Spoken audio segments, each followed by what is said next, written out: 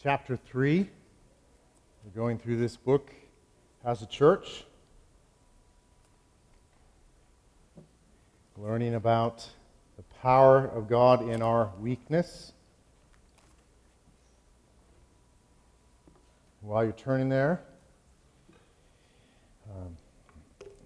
let me tell you a story about myself. I was always skeptical about chiropractic healthcare. Now, this is not either an endorsement or denial of chiropractic healthcare. It's an illustration of the Bible. But anyhow, I was always skeptical. It wasn't so much that I had reasons to not see it as legitimate, but I had doubts. And maybe I grew up in a family with a lot of nurses and doctors and stuff, and so maybe chiropractic healthcare is just kind of outside the norms in terms of that. But anyhow, my skepticism changed in 2005. At that point, I had a recurrent pain in my lower neck, and I was unable to turn my head to the right. So I couldn't sleep, turning my head. It always had to be this way. I guess I couldn't look that way either. I had just pain there, and moving my arm was hard. And I had let it kind of go on for a long time, and we were getting ready to go on a family vacation, a very special family vacation.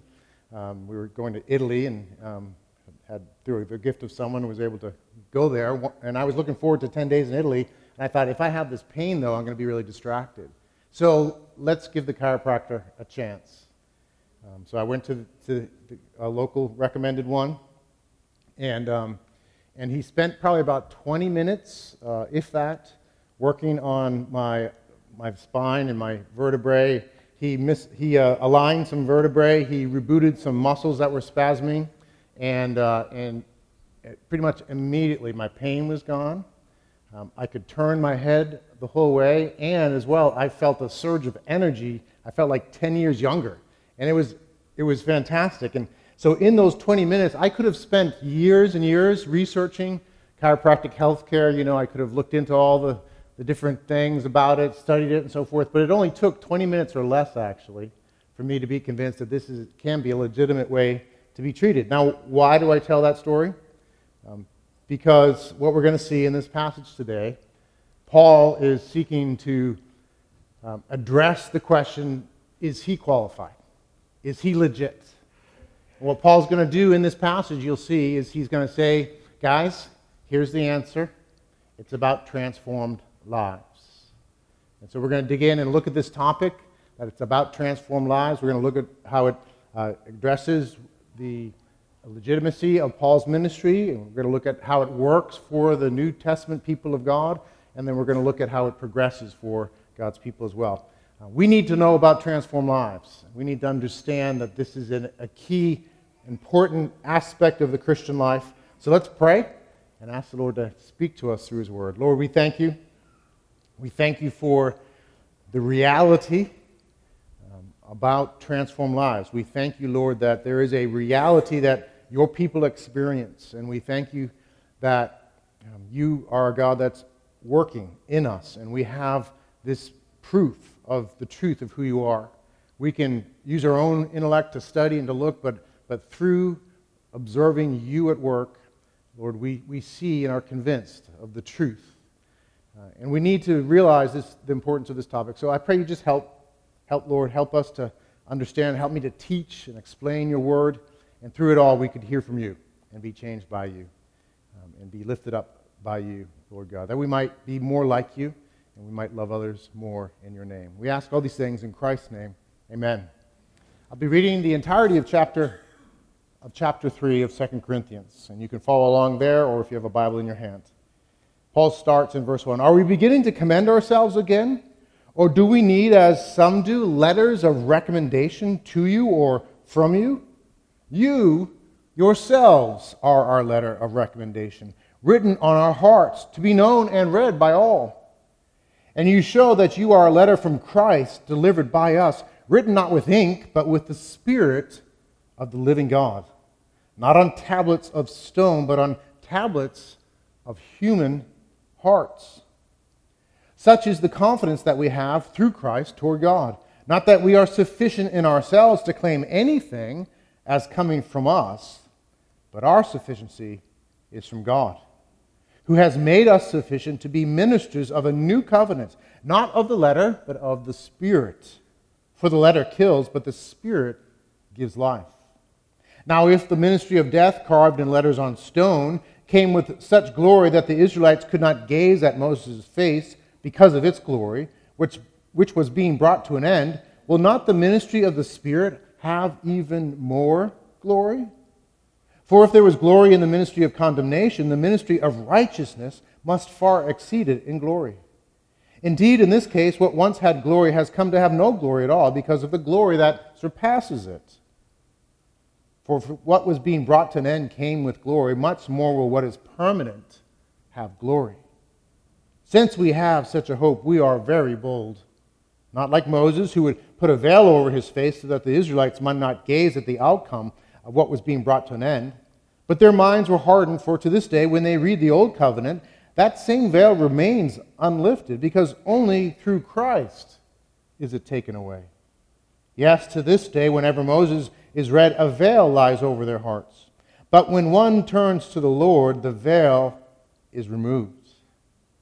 Now the Lord is the Spirit, and where the Spirit of the Lord is, there is freedom.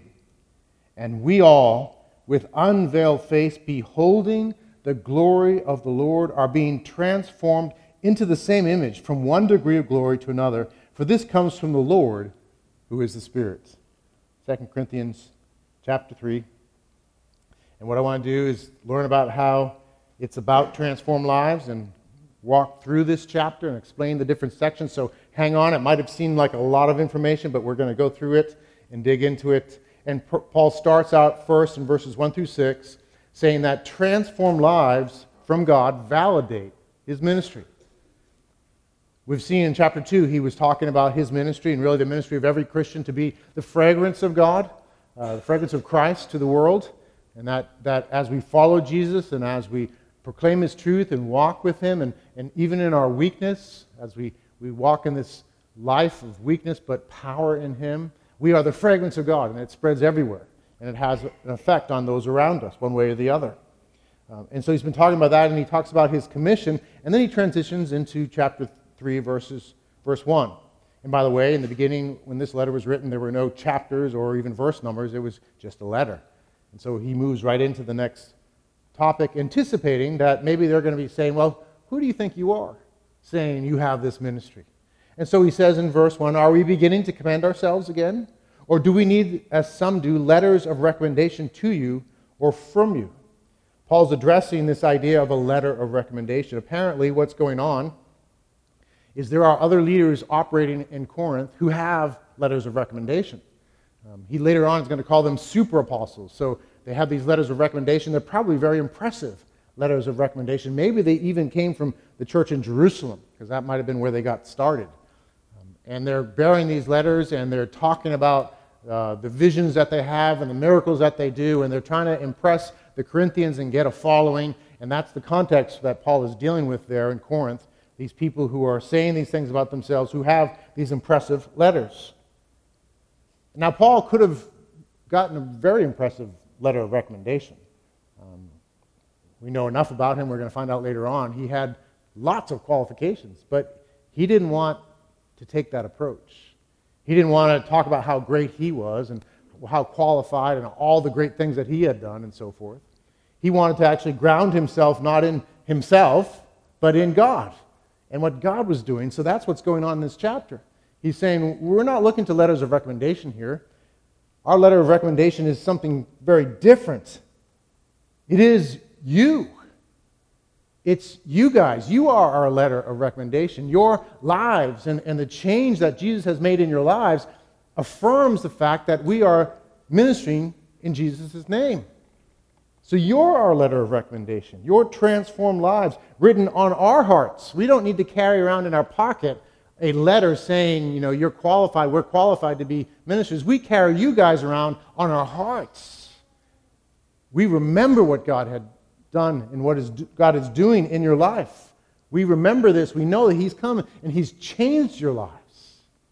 That the gospel, the good news of Christ crucified and risen, when it was proclaimed in your midst, the Spirit of God worked in your hearts a miracle that's greater than any other miracle that could be worked. Even physical resurrection from the dead. Because it's a spiritual resurrection that had gone on in their hearts. It was the greatest miracle had gone on their hearts. They had been changed by Paul's ministry as he simply proclaimed someone else, the goodness and greatness of someone else. Paul's effectiveness was not based on his qualifications and certificates he might hang on the wall, but his effectiveness was based on Christ and his power through weak people. And so he's pointing them to their transformed lives as the things that validated his ministry. He says earlier about them in 1 Corinthians chapter 6, he talks about them in this transformation. He says this, "Do you not know that the unrighteous will not inherit the kingdom of God? Do not be deceived, neither the sexually immoral, nor idolaters, nor adulterers, nor men who practice homosexuality, nor thieves, nor the greedy, nor drunkards, nor revilers, nor swindlers will inherit the kingdom of God. And such were some of you." The reality is that the Corinthians were pursuing all sorts of pathways for life apart from dependence on God, and it looked like all these different things. God has a pathway for us of his ways, trusting in him. And so they were going all over the place. And Paul says, "And such were some of you, but you were washed. You were sanctified. You were justified in the name of the Lord Jesus and by the Spirit of God." The Corinthians are changed people because of the activity of God in light of the good news of Jesus Christ. The church was full of transformed lives. And that's what Paul is pointing to. This great miracle that had happened there as they encountered the good news of Christ crucified on the cross. The amazing truth that God himself, in his great love for us, did not want to let us go our own way. Did not want us to live apart from him. Did not want us to live in eternity apart from him. Some of our youth talked about that reality. But in his great love for us, God took on flesh. God the Son took on flesh, became man, lived the righteous life that none of us could live, even as hard as we might try. And then he sacrificed that righteous and good life on the cross, bearing our sins, shedding his blood, paying for our sins, fulfilling all righteousness, rising again on the third day, victorious over sin and death. God in the flesh, alive forevermore, now reigning. This good news, Paul proclaimed, it's a simple message in many ways. And as it was proclaimed in Corinth and they listened, something went on in the power of the Spirit that it became more than information, it became transformation in their hearts. And they began to follow Jesus and trust him. That's what had gone on, and so that's what Paul's pointing to, this work of God. And that's Paul's confidence here. It's not in himself, not in his qualifications. His confidence is, he says in verse 4, that we have through Christ toward God. We're not sufficient in ourselves, in verse 5, to claim anything as coming from us, but our sufficiency is from God, and he made us sufficient to be ministers of a new covenant, not of the letter, but of the Spirit. God had called Paul and his team to be ministers of this covenant, to be servants really, to make their job, to go around and tell people the good news, and to model what this new life looked like. It didn't come from them, it came from God. And the result of it was change in people's lives. That's what Paul's pointing to. He's saying that's our letter of recommendation. We don't need to look anywhere else. We don't need to point anywhere else. Just see what God has done as we've done this simple job of teaching and living out in light of these truths. That's where we're grounding ourselves. Put your confidence there.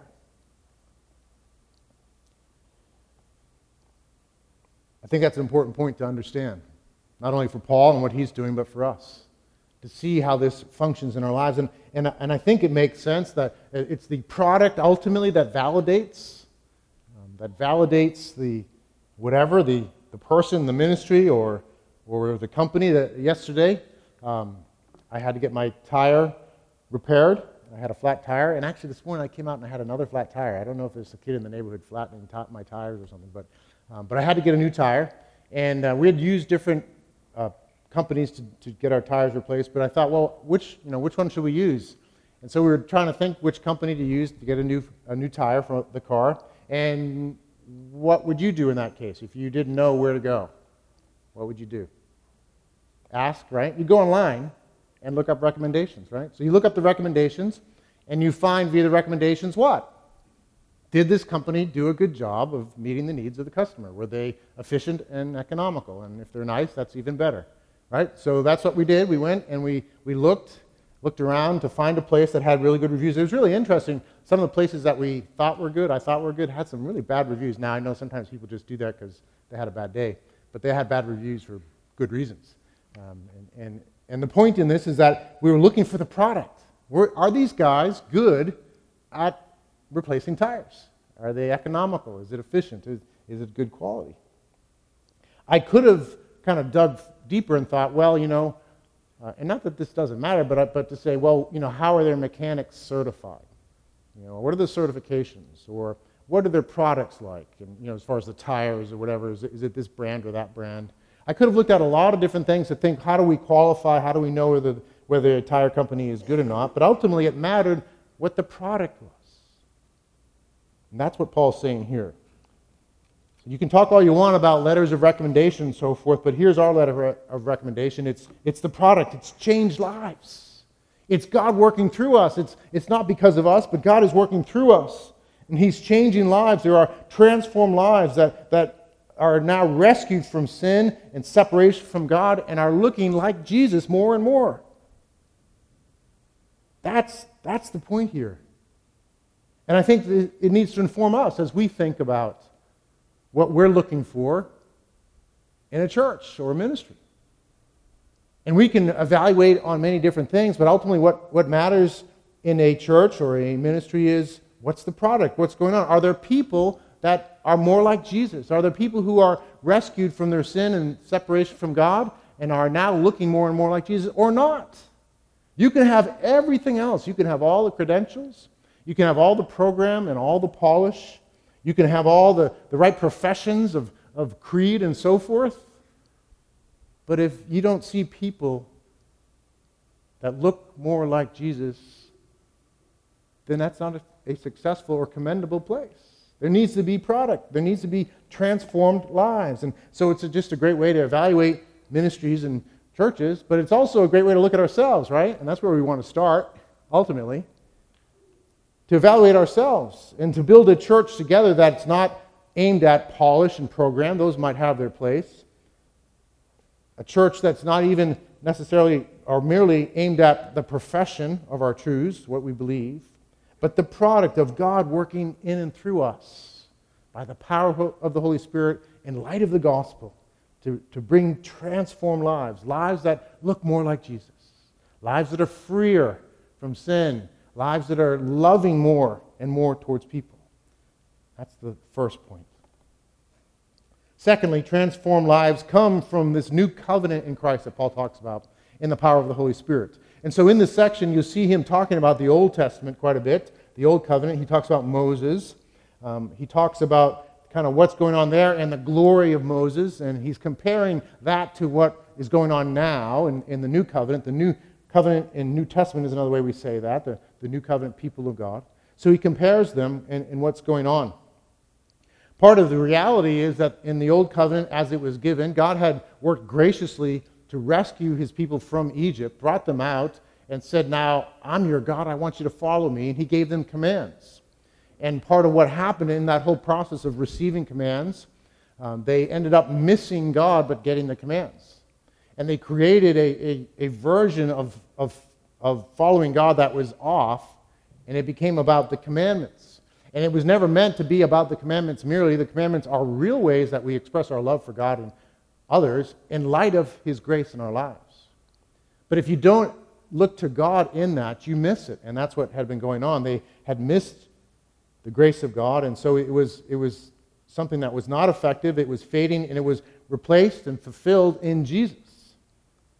But even so, even with its imperfections, even with the fact that the people didn't get the whole thing, it still was pretty glorious. And so Exodus chapter 34 talks about Moses actually talking with God. He would go up to the mountain, and he would meet God on the mountain. He would meet God in the tent of meeting. He would encounter God, and he would walk in, and he would be changed himself. So Exodus 34, we can put that up and follow along. It says, when Moses came down from Mount Sinai with the 2 tablets of the testimony in his hand, as he came down from the mountain, Moses did not know that the skin of his face shone because he had been talking with God. Aaron and all the people of Israel saw Moses, and behold, the skin of his face shone, and they were afraid to come near him. But Moses called to them, and Aaron and all the leaders of the congregation returned to him, and Moses talked with them. Afterward, all the people of Israel came near, and he commanded them all that the Lord had spoken with him on Mount Sinai. And when Moses had finished speaking with them, he put a veil over his face. Whenever Moses went in before the Lord to speak with him, he would remove the veil until he came out.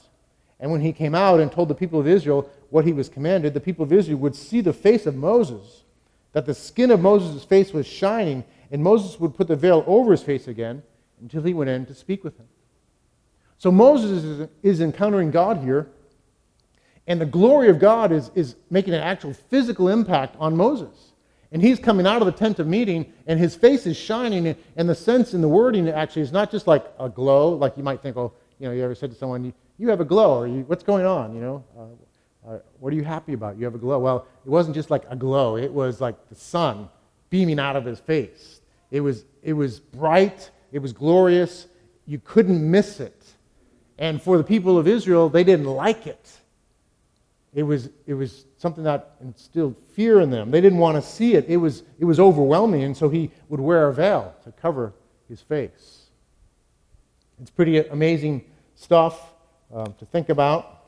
And the point in all this was ultimately that they would see Moses and they would be drawn to God. So it wasn't, the intended effect wasn't fear, mere fear, but that they would say, wow, Moses, you've been with God.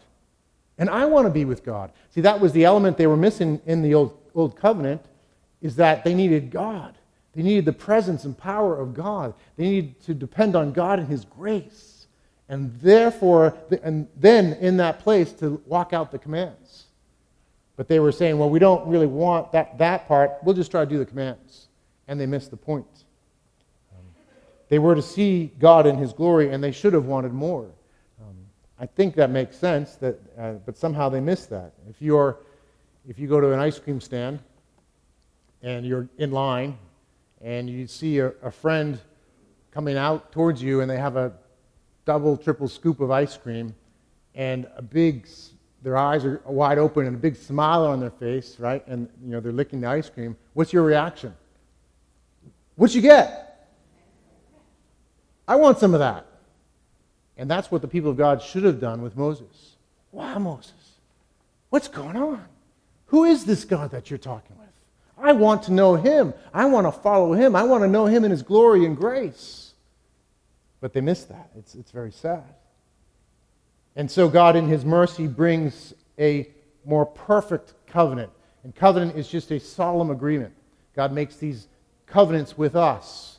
And he's made a covenant with us in Christ, should we receive Christ. It's this solemn agreement whereby we can have a relationship with him. And so he came sending Jesus to bring this new covenant, that in it we might have a relationship with God, and it would be an eternal relationship.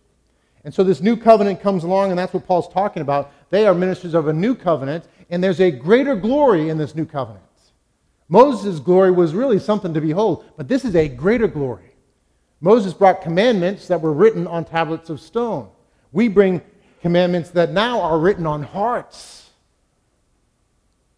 Moses brought glory shining in his face. Now we bring a truth where the very Holy Spirit of God now dwells in us. And there's glory in us, and it will only get better, and there'll be one day when it will shine like the stars forever and ever in the presence of God. That's what's being said here. This new covenant is coming along that is going to result in a greater glory.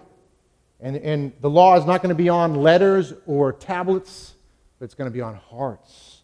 This is a promise in Jeremiah early on, hundreds of years before the New Testament was written, God had promised through Jeremiah that this very thing was going to happen. Jeremiah chapter 31 says, "Behold, the days are coming, declares the Lord, when I will make a new covenant with the house of Israel and the house of Judah. Not like the covenant that I made with their fathers on the day when I took them by the hand to bring them out of the land of Egypt, my covenant that they broke, though I was their husband, declares the Lord." By the way, it was never for lack on God's part that that covenant didn't work. But he has something better that is going to work. He says, "For this is the covenant that I will make with the house of Israel after those days, declares the Lord. I will put my law within them, and I will write it on their hearts. And I will be their God, and they shall be my people. And no longer shall each one teach his neighbor and each his brother, saying, Know the Lord, for they shall all know me, from the least of them to the greatest, declares the Lord. For I will forgive their iniquity, and I will remember their sin no more." God promised to bring this new covenant, where now there's this transformation. It's not just that we read commandments and they're just kind of, black ink on paper, you got to do this thing, it's a rule. No, there's something in our hearts now.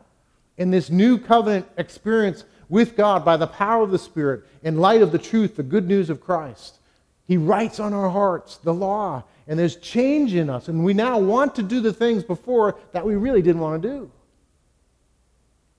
I certainly know before I came to know Jesus, I was always looking for loopholes. And my obedience to what I was told to do was only just to keep myself out of trouble. It was self-serving. There was not great love, certainly for God or for others.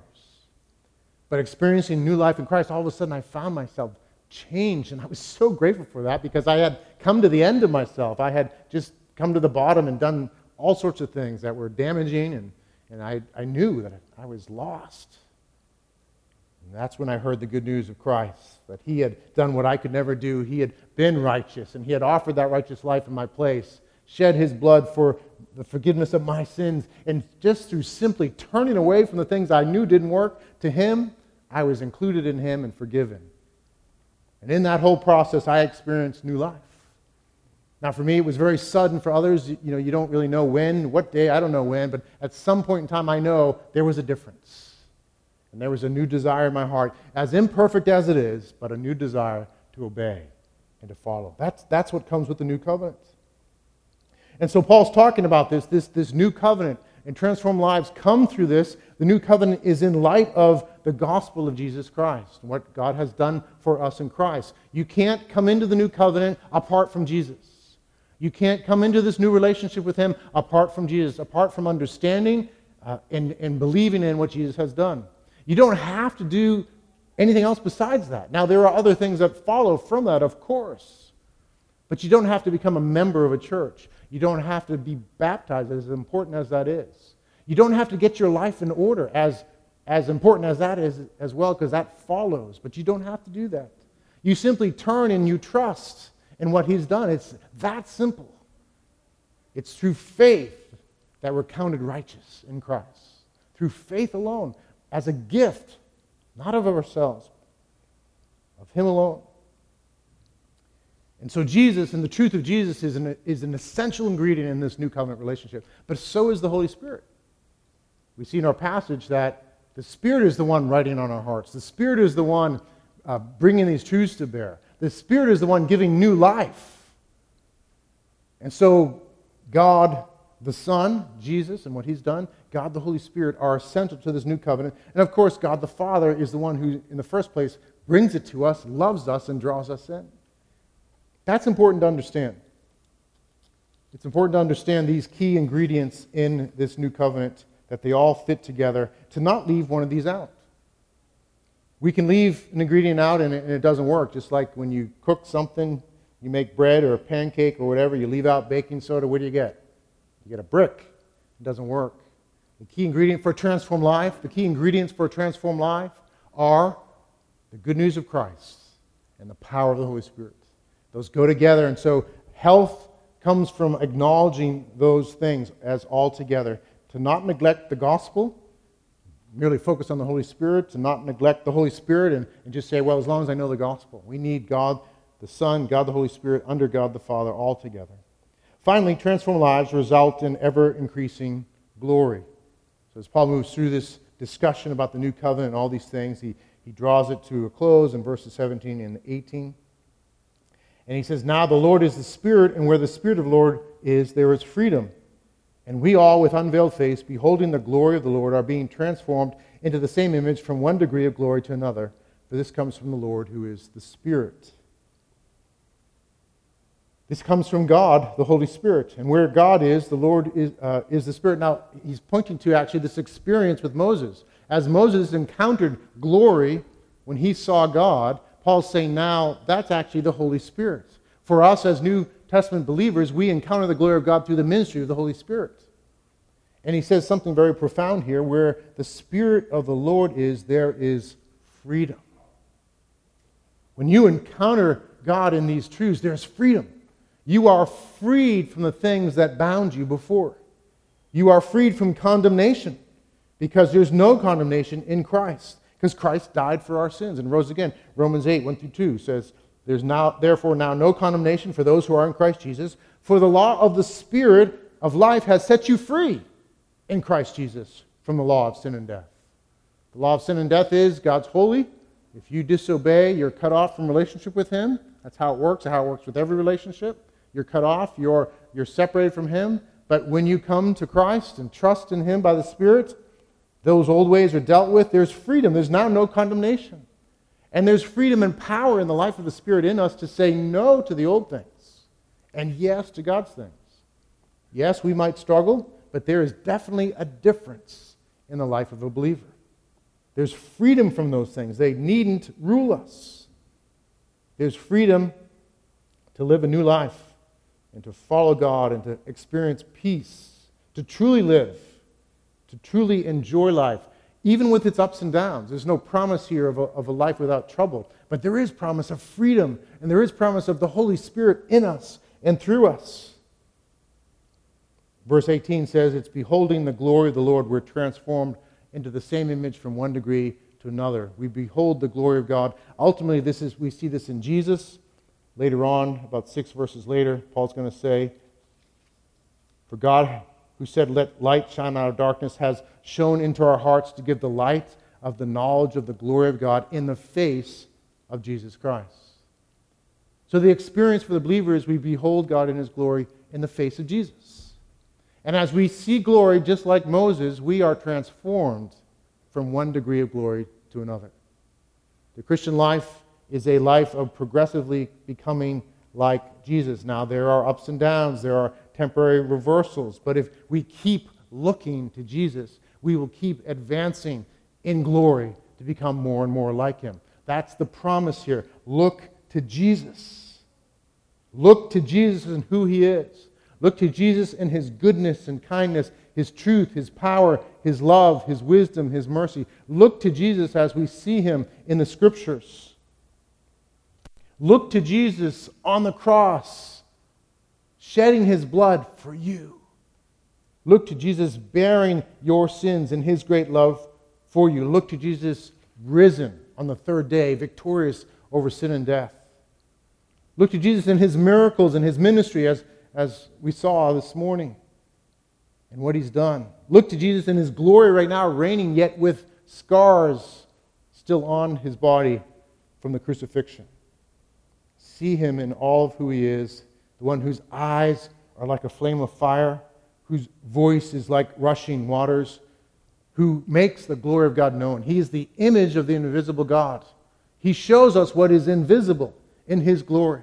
He makes Himself known. And as we look to Jesus in the power of the Spirit, we progress from one degree of glory to another.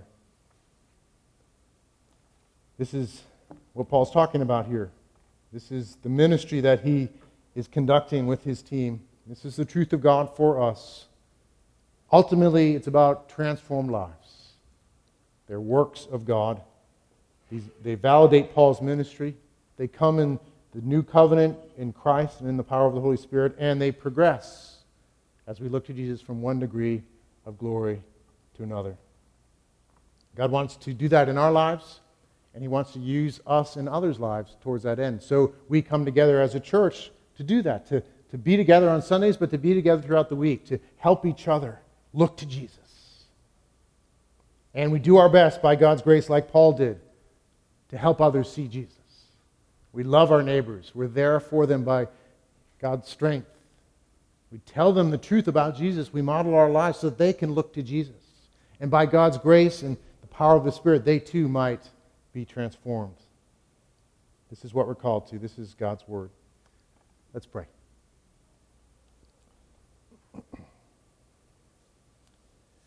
Thank you for what you have done on the cross and in your victory over sin and death. Thank you, Spirit of God, for bringing life to our hearts. And thank you that we now have this ministry as well to help each other look to you, Jesus, and grow from one degree of glory to another, and to tell others as well about you. Help us, Lord, to live in light of these things. Give us strength. Lord, encourage us even this morning. I pray for fresh joy for all of us in light of this amazing ministry of the new covenant that we have as God's people. So thank you, Lord. We ask these things in Christ's name. Amen. Amen. Well, in our 2 Corinthians series, we've been doing a little bit of Q&A. So if you're new here, just want to let you know that. Take some time after the message just to interact with any questions we might have. So just wanted to give some time. If anyone has any questions on anything in the text, otherwise in the message, ask away, and I'll do my best to answer. So any sort of question, doesn't have to be all perfectly formed. Anything you're thinking. Yes, Barbara. How do you find glory? Or define glory? Yeah, glory is, technically the word means weightiness. It's greatness, it's goodness. So God's glory is his goodness and greatness and the size of it. So that's kind of, it's the weightiness of his goodness and greatness. So you can get into specifics on that, right? All the different qualities of God. We see his glory in creation, though creation is not God. He made it, but he made it to show himself, and that we might engage him and see his glory and enjoy him. So that's true for all humanity, right? We're put here for the purpose of looking to him ultimately and enjoying his creation. But his glory is most fully shown in Christ. We see who God is in Jesus and all of who Jesus is, right? In his mercy, his death, that God himself would take on flesh and die for us.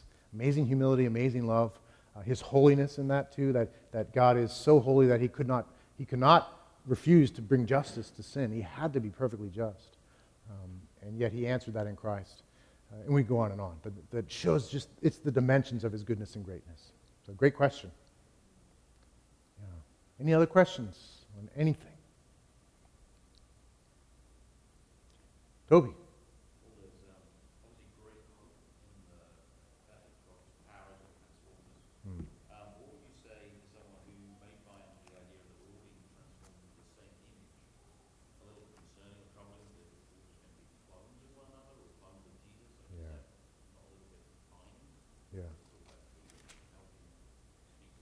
Yeah, good question, Toby. So Toby was wondering about the question about the being conformed into the same image. Does that mean we're all going to be clones? And it is the image of Christ, right? So as we behold him, we're being transformed into his image. But we know in creation, and we see this in God himself, there's diversity. And so God makes diversity, and yet there's unity. So the church, the Bible teaches us the church is very diverse on purpose. And it's to be unified around Christ. And so there's diversity and unity. And so the church is to look like Jesus together, but each of the components have different aspects. So the shared image is looking like Jesus. And then individually as well, we're all a little different. So how that manifests in our lives will be slightly different. None of us will be the full picture, just simply by ourselves. We'll be parts, and we'll reflect aspects of it. So none of us will be God, right? So we'll have limitations. And so that's how diversity works in God's design. And diversity and unity, that's what beauty is connected to those things, right? As we look out, we see diversity and unity. And so that pattern is there in Scripture. We can see it many places. So though it says the same image, it doesn't mean the fullness, like exactly in every way you'd have to be Jesus himself to do that. That's not understood or implied. It's through looking to all Scripture. There's this diversity. So we all have aspects of that. And that's our need for each other. We show Jesus much better when we're together because none of us have the complete thing. Yet each of us, in a very real way, are to reflect him more and more. as we look to Jesus. So, great question. I hope that makes sense. Yes, Andrea. Talk just a little bit more about the veil that Jesus put on and why that was there. It's obviously reflective of the veil that separates the holy and the holies where the Lord resided and only the high priest could come in. So is it a statement like that, same kind of statement? Yeah, well, question is, what was the veil about? So the veil, of course, was covering his face. If you look in the context, there's intimidation going on. They don't want it. And that happens earlier, so that's a theme there in Exodus 20 to 34. God shows himself, and the people are like, we don't want to hear his voice anymore. Moses, you go up. We don't want to do that. So sadly, there's like they don't really want to engage. Now, God is holy, and we don't approach him like flippantly. There is that aspect. So the Holy of Holies and the veil with that, there is that aspect. I'm not sure how strongly I'd connect the veil of Moses and the Holy of Holies, but I do think there's elements that compare. But I think it was the intimidation too. Like, you know, he's shining. This is overwhelming.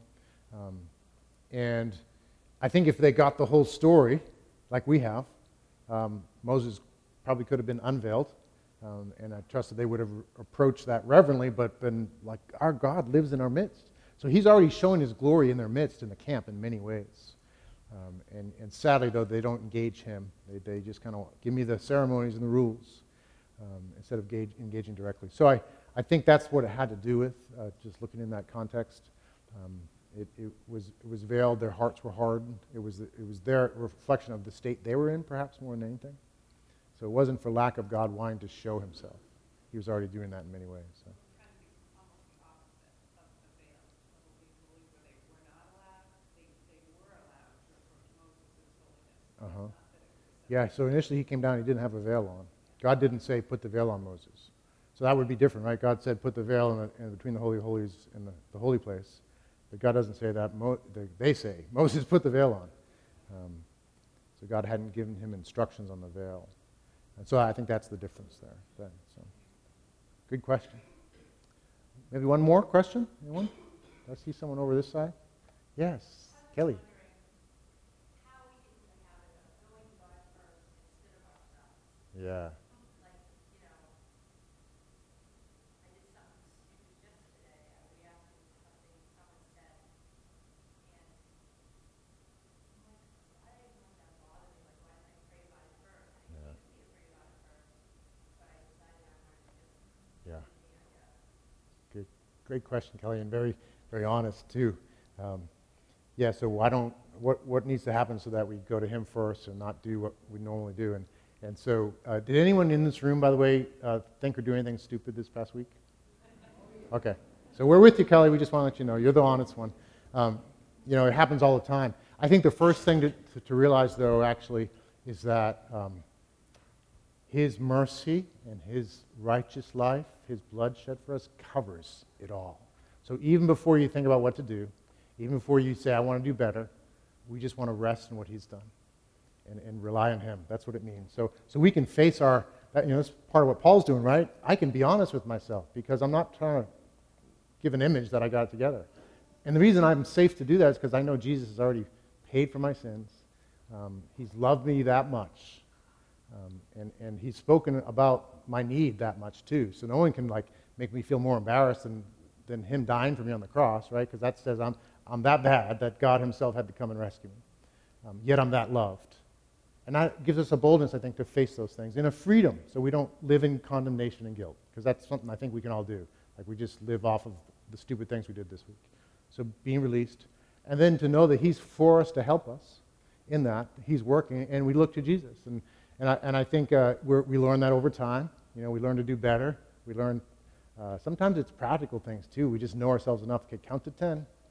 Count to 10. And then in that 10, you say, Lord, help me. You know, so there's habits that we develop. But they come as we, I think, having gone through it in a poor way, remember our forgiveness. And we ask him to help us to do better. But we don't approach that from condemnation, but eagerness. I want to look more like you, Jesus. And we will, the scripture teaches us we will make steps in that, step by step, more and more. So I wish there was just a simple way, like, boom, I'm done with this forever, but not till I go to be with him will I be done with it totally. And I think that one of aspects that comes with that is, but I learned to treasure and celebrate my forgiveness all the more and be all the more hungry to be like him as a result. I hope that answers that. That's a really good question. Yeah. All right, so why don't we transition now, guys, to communion, if the band could come up and the ushers could come forward. We're going to celebrate communion. It's fitting in light